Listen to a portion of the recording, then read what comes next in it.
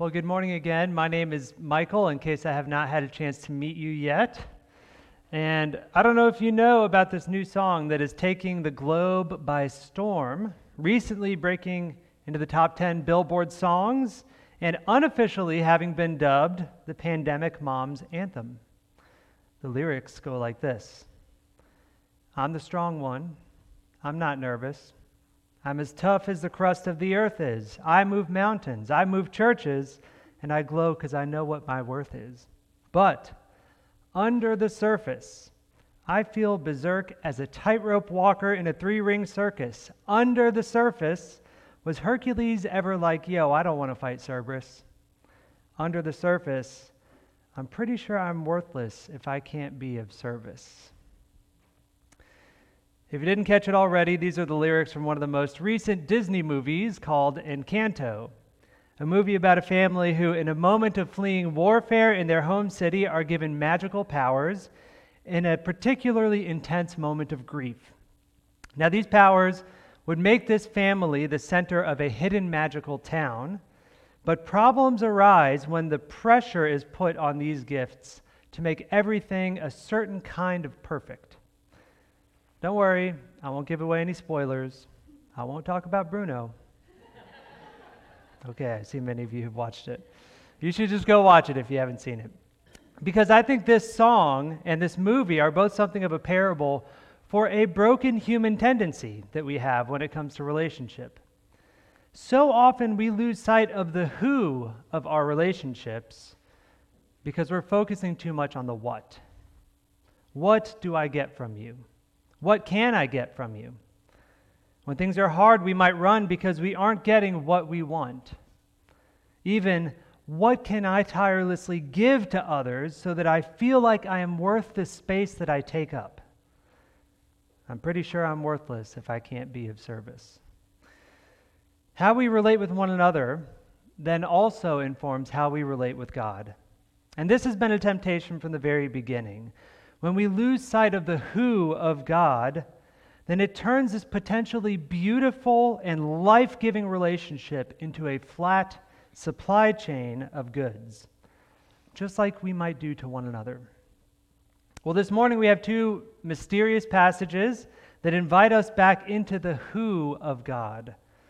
So let's dive in and hear how both our Genesis passage and our gospel passage pull us back into the who of God, in hopes that we would rediscover ourselves, who God is beyond what He gives us, and who I am beyond merely what I do. So first, our Old Testament reading, because it kind of prepares the soil for our gospel reading. In Genesis, we see God making promises to Abraham in some pretty unique ways, to say the least, and they have specific meaning.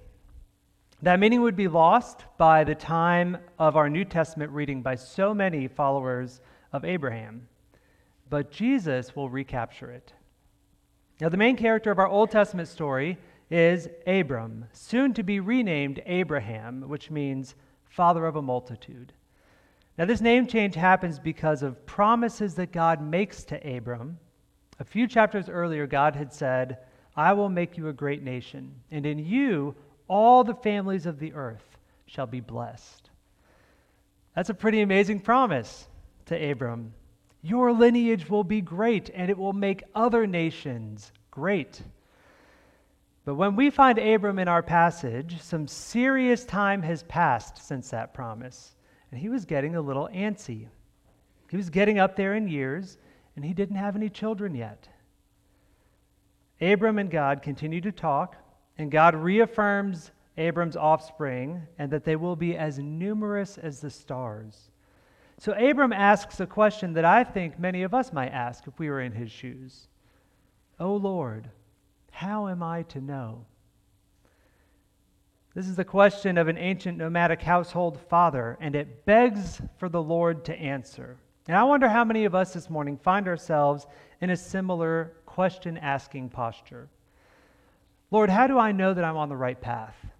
How do I know this relationship is right? How do I know I'm in the right career or major, that I'm making the right decisions? Lord, how do I know you're really there? These are the kinds of questions on the lips of Abram. And this is the man that multiple religions trace their lineage back to. Father Abraham, the fountainhead of God's blessing to be poured into the world. And this man was dubbed righteous and was asking a hard question. So if you find yourself in a similarly questioning posture this morning, I hope you hear the implicit permission to continue asking them, to continue leaning into these questions. But let's look at God's response, because we see a lot about how God relates to these kinds of questions in it, how Abraham might in fact know. God encompasses Abram's question with the who of God. And God does this by making a specific kind of promise, a divine covenant. Now, admittedly, Genesis 15 is a pretty mysterious scene for us. We might be tempted to think this is just God's way of being dramatic while making a promise. Abram, I really mean it, pinky swear. But if we dive into the particulars of divine covenant, we begin to see a theme that will reach all the way into our gospel passage. Covenants themselves were not a new idea to the Bible. All kinds of ancient covenants took place through a similar kind of ritual as the one that we find in our story. They would dismember animals, set them up apart from each other, and make something of an aisle to walk down. Now imagine two kings coming together to make a truce or an allegiance. This was a way of forging a relationship. And it said, if either one of us breaks the promises that we're making here today, breaks our relationship, then may it be done to me as it has been done to these animals. It makes me very glad that we can just hire a notary to get our contracts done today. But what makes this covenant divine? Different from your run-of-the-mill ancient Near Eastern covenant. I think three things in particular. First, God always blesses some for the sake of many. When God blesses Abram, it's one singular family, and even though that family would grow and grow and grow through the years, it was still one family. But remember what God said. Through this one family, all the families of the earth would be blessed. And so it was with God's other covenants through the Bible. He blesses Israel under Moses so that the whole world would be able to see the character of God. He blesses David's line so that the whole world would be able to recognize the Messiah who is coming to rescue us all.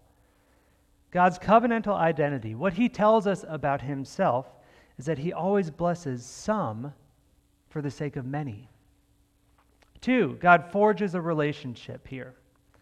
In other words, though there are plenty of details to this covenant, i.e., the what of the covenant, the primary focus is on the people that are involved, the who.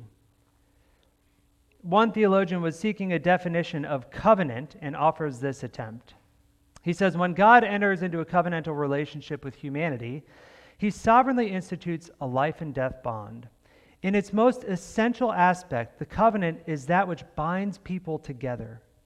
The result of a covenant commitment is the establishment of a relationship. And it's this relationship that's at the core of our passage. In other words, God answers Abram's question, how might I know? By essentially saying, I'll show you who I am. And I promise to keep walking with you. I promise that this relationship will never go away. God's covenants are not a promise to provide goods and services. They are a promise to never walk away from the table of our relationship with him. So God blesses some for the sake of many, forges a relationship, and lastly, perhaps most importantly, God takes the responsibility. Now you'll notice that this contractual ceremony does not go as planned. They don't both walk down the aisle like it would have normally been done. God knocks out Abraham before he can walk down the aisle of promise, and instead, God walks down twice, taking the responsibility for the actions of both parties onto himself. This is central to the who of God. The message is this. Yes, we each have our own parts of the bargain to keep up in this relationship, but even if you falter on your part, and you get the sense that God knew that Abram would falter, Israel would falter, that we falter, But even if you falter on your part, it will not be you that bears the fallout, who's destroyed. It'll be me. This is the pattern of all the covenants of the Bible. He takes the burden of covenant breaking onto himself. In this way, through the covenants of the Old Testament, as we see them progress, we see this embedded good news of Jesus already there. Every successive covenant has a particular outworking for that moment, but they all look beyond themselves as God progressively narrows his scope to show us more and more specifically where to look for the Messiah, the rescuer of Israel, who would reforge our relationship with God so that we might know the fullness of life again. Now, this thread of forward-looking covenants is what shapes the Jewish mindset at the time of our gospel reading. Through the years of exile leading up to this time, many of Abraham's children had begun to cling so tightly to the idea of rescue, which makes all the sense in the world in their particular circumstances. They'd clung so tightly to the idea of rescue that they had forgotten the who of the rescuer. Now we're ready to hear the challenge of our gospel passage. So let's look first at the question that's put to Jesus. Someone said to him, "Lord, will those who are saved be few?" A couple things to notice here. First, this is a question of exclusion, not inclusion. This person did not ask, how many are they who will be saved, but rather, how few are they going to be? In other words, where are the boundaries? Who's in? Who's out? The expectations in the question is that the in crowd was probably not going to be very big.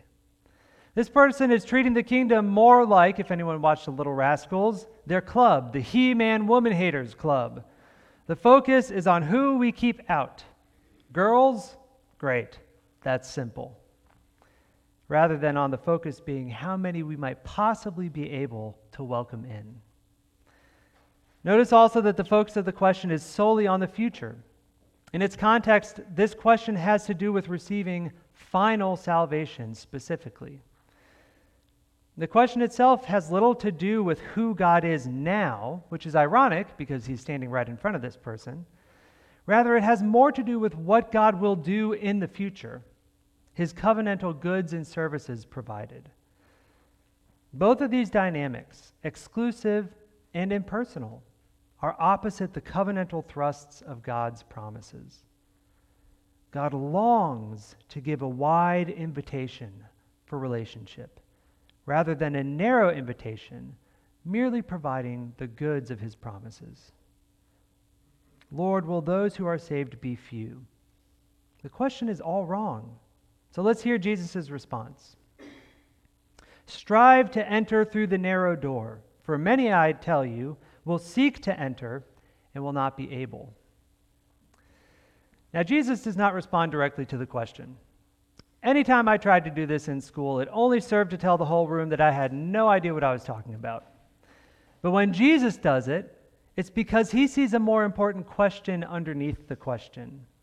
And in this way, as one commentator points out, Jesus turns a potentially speculative dialogue about salvation into a pointed existential challenge. Strive to enter the narrow door. It's interesting to note also that this is a plural charge. Strive, y'all. We Southerners get to really understand that one. In other words, let's refocus together to strive. Because salvation is not just for the future. It's something that's happening right now. It takes striving. So this word literally in the Greek is the word agonizomai, where we get our word agony from. But it doesn't yet have the inherently negative connotations that we know about it. It describes intensely engaging in a struggle like an athletic contest. In other words, it takes a pound of flesh, so to speak, this striving. And strive towards the narrow door. It seems like Jesus might be affirming the narrow hopes of our question asker. But the narrow door itself supports the striving here. Every now and then, in the middle of the night, one of my boys will wake up screaming because of a nightmare. And so I wake up in a sleepy, groggy situation with half a degree of intentionality, and half the time as I'm running into their room, I run smack into the door frame of their room, which probably terrifies them and leaves me with a bruise the next day. Strive with great intentionality, Jesus says. Don't sleepwalk through this call. In other words, the call for us today is this: don't dabble in Jesus. This whole seeking God endeavor is not a hobby. It's not another charm on the bracelet of our lives. It is all-encompassing of who we are. And Jesus challenges us to begin it now, not later. He says, many will seek and will not be able. One time, Hannah and I went to a third world country to teach at a Bible college there and to share the story of Jesus in some of the surrounding areas. Now, this was a very story-based and relational culture, but the story of Jesus, as it had been presented to them previously, had been unhelpfully truncated. It was amazing for us to hear how many times people responded with the same line: I'll profess faith on my deathbed, because they wanted to be able to drink and party, which was something that was really gripping this nation in a difficult way. They wanted to still be able to drink and party while they were young and still get the goods of salvation in the end. Now, on one level, this might be the kind of person Jesus is talking about, who will seek at a later time to enter, but find themselves not able to. But the focus here is not on timing. The focus here is on relationship. We see this as Jesus continues with his parable. You know, we're tempted to think that this is just a parable warning us about procrastination. But as Hannah and I heard these regular responses on our trip, we realized something: that the story of Jesus that these folks had been given, the way the story was told, was focused on the what more than the who. It was focused on the goods of salvation rather than on the beauty and the dynamism of a relationship with Jesus now. Now, perhaps this is why Jesus continues with a parable that unpacks this idea of relationship. He says, the kingdom of God is like a household where many folks are welcomed into a banquet, we come to find out. However, some come to the door after it's been closed, and on further examination, they're not given access. Now, at the first read, the response of the master of the house seems unfair. It probably leaves us a little shaken in our boots. We might even recall Abram's question, how do I know? How do I know that I'll be admitted to the house? Folks come to the door who want in but are denied. And we're left with the question, why were they left out? The answer, I think, is embedded in the response of the master, which he says twice, so you know it's important. He says, I do not know where you come from. Now, in an ancient Near Eastern culture, where you come from is the core of who you are. It's a central part of knowing somebody. We see this all over the Bible as we read it. You'll have a name in the place that they come from. I love how Eugene Peterson phrases the master's response in his translation of the Bible called The Message. He says, your kind of knowing can hardly be called knowing. You don't know the first thing about me. Now, perhaps if they had had a chance to answer the master's challenge, they might have said, where do I come from? I come from Jerusalem, the line of Abraham.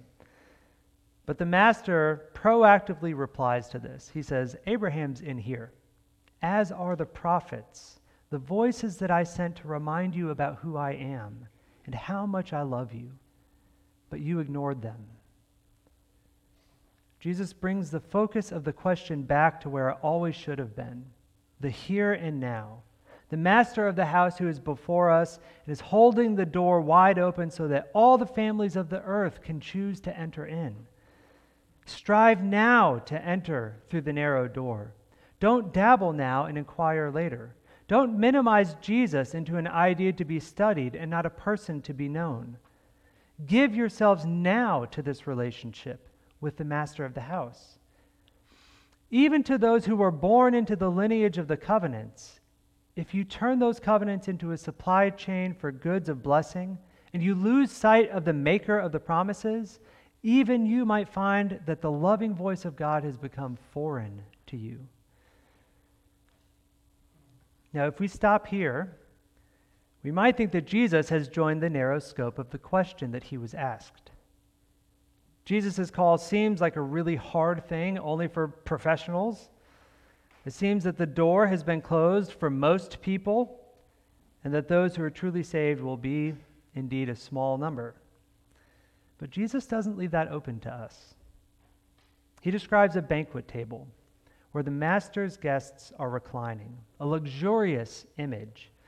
And those guests are coming, importantly, from the north, south, east, and west, which represents the Gentiles, the non-Jews, those outside of the line of Abraham.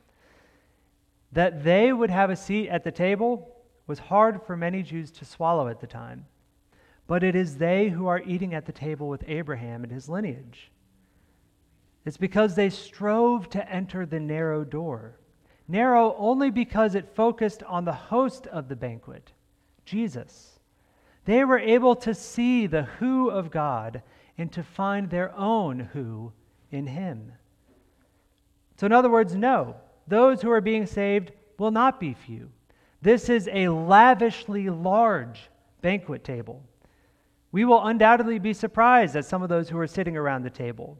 The standards for entry are not as exclusionary as what some around Jesus might have hoped for, but the non-negotiable is that we strive to know the host of the banquet. Those who are left out in Jesus' parables are like wedding crashers, folks who don't know the couple getting married, who don't care to know the couple getting married, but they still want to take advantage of the open bar. A posture of faith that is focused on the open bar, on the goods and services, will flatten out the love that God has for us into a supply chain of prosperity. But Jesus doesn't promise us prosperity. He promises us himself.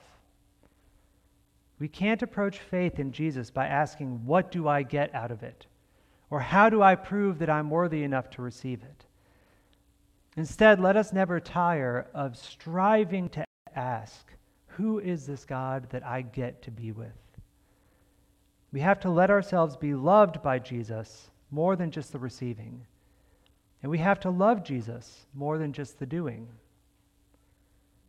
Now I'd like to close with Jesus' mournful image at the end of our reading. Though he has just said some pretty tough words for those in the line of Abraham, listen to his posture towards them still, which is no less his posture towards us. O Jerusalem, Jerusalem, the city that kills the prophets and stones those who are sent to it. How often would I have gathered your children together as a hen gathers her brood under her wings, and you were not willing. Now, we have plenty of free-range chicken owners in this church, so you will know that mother hens have a reputation for being unusually protective of their little chicks. You'll hear about this protectiveness in many ways, but there's one common story that is so stark that it stands out above the rest. It's exemplified by this one man's experience. After a forest fire had been brought under control, a group of firefighters were working back through the devastation. As they marched across the blackened landscape, a large lump on the trail caught a firefighter's eye. As he got closer, he noticed it was the charred remains of a large bird that had burned nearly halfway through. Since birds can so easily fly away from the approaching flames, the firefighter wondered what must have been wrong with this bird that it could not escape. Was it sick? Was it injured? Arriving at the carcass, he decided to kick it off the trail with his boot. As soon as he did, however, there was a flurry of activity around his feet. 4 little birds flailed in the dust and ash and then scurried away down the hillside. The bulk of the mother's body had covered them from the searing flames. Though the heat was enough to consume her, it allowed her babies to find safety underneath. In the face of the rising flames, she had stayed with her young. Her dead body and her fleeing chicks told the story well enough. She gave the ultimate sacrifice to save her young. This very story is not uncommon and was undoubtedly on the mind of Jesus in his reference. Much like the baby chicks, we are all too often running around in a burning forest trying to find what's safe, Where is safety in an unsteady and unpredictable world? What do I do to earn my place in it? But Jesus lovingly reframes the question because the answer is a who. It's Jesus, who is our mother hen, who was burnt and charred so that we might know life, who was torn and beaten that we might know our home with him again. But while his wings are spread wide open for us, the question is, will we strive now to know his voice, to find our voice under the shelter of his wings, to be loved and to love in return? I promise you there is fullness of life under his wings, in the who of Jesus, come what may. The question is, will we strive to know his voice? Let me pray for us.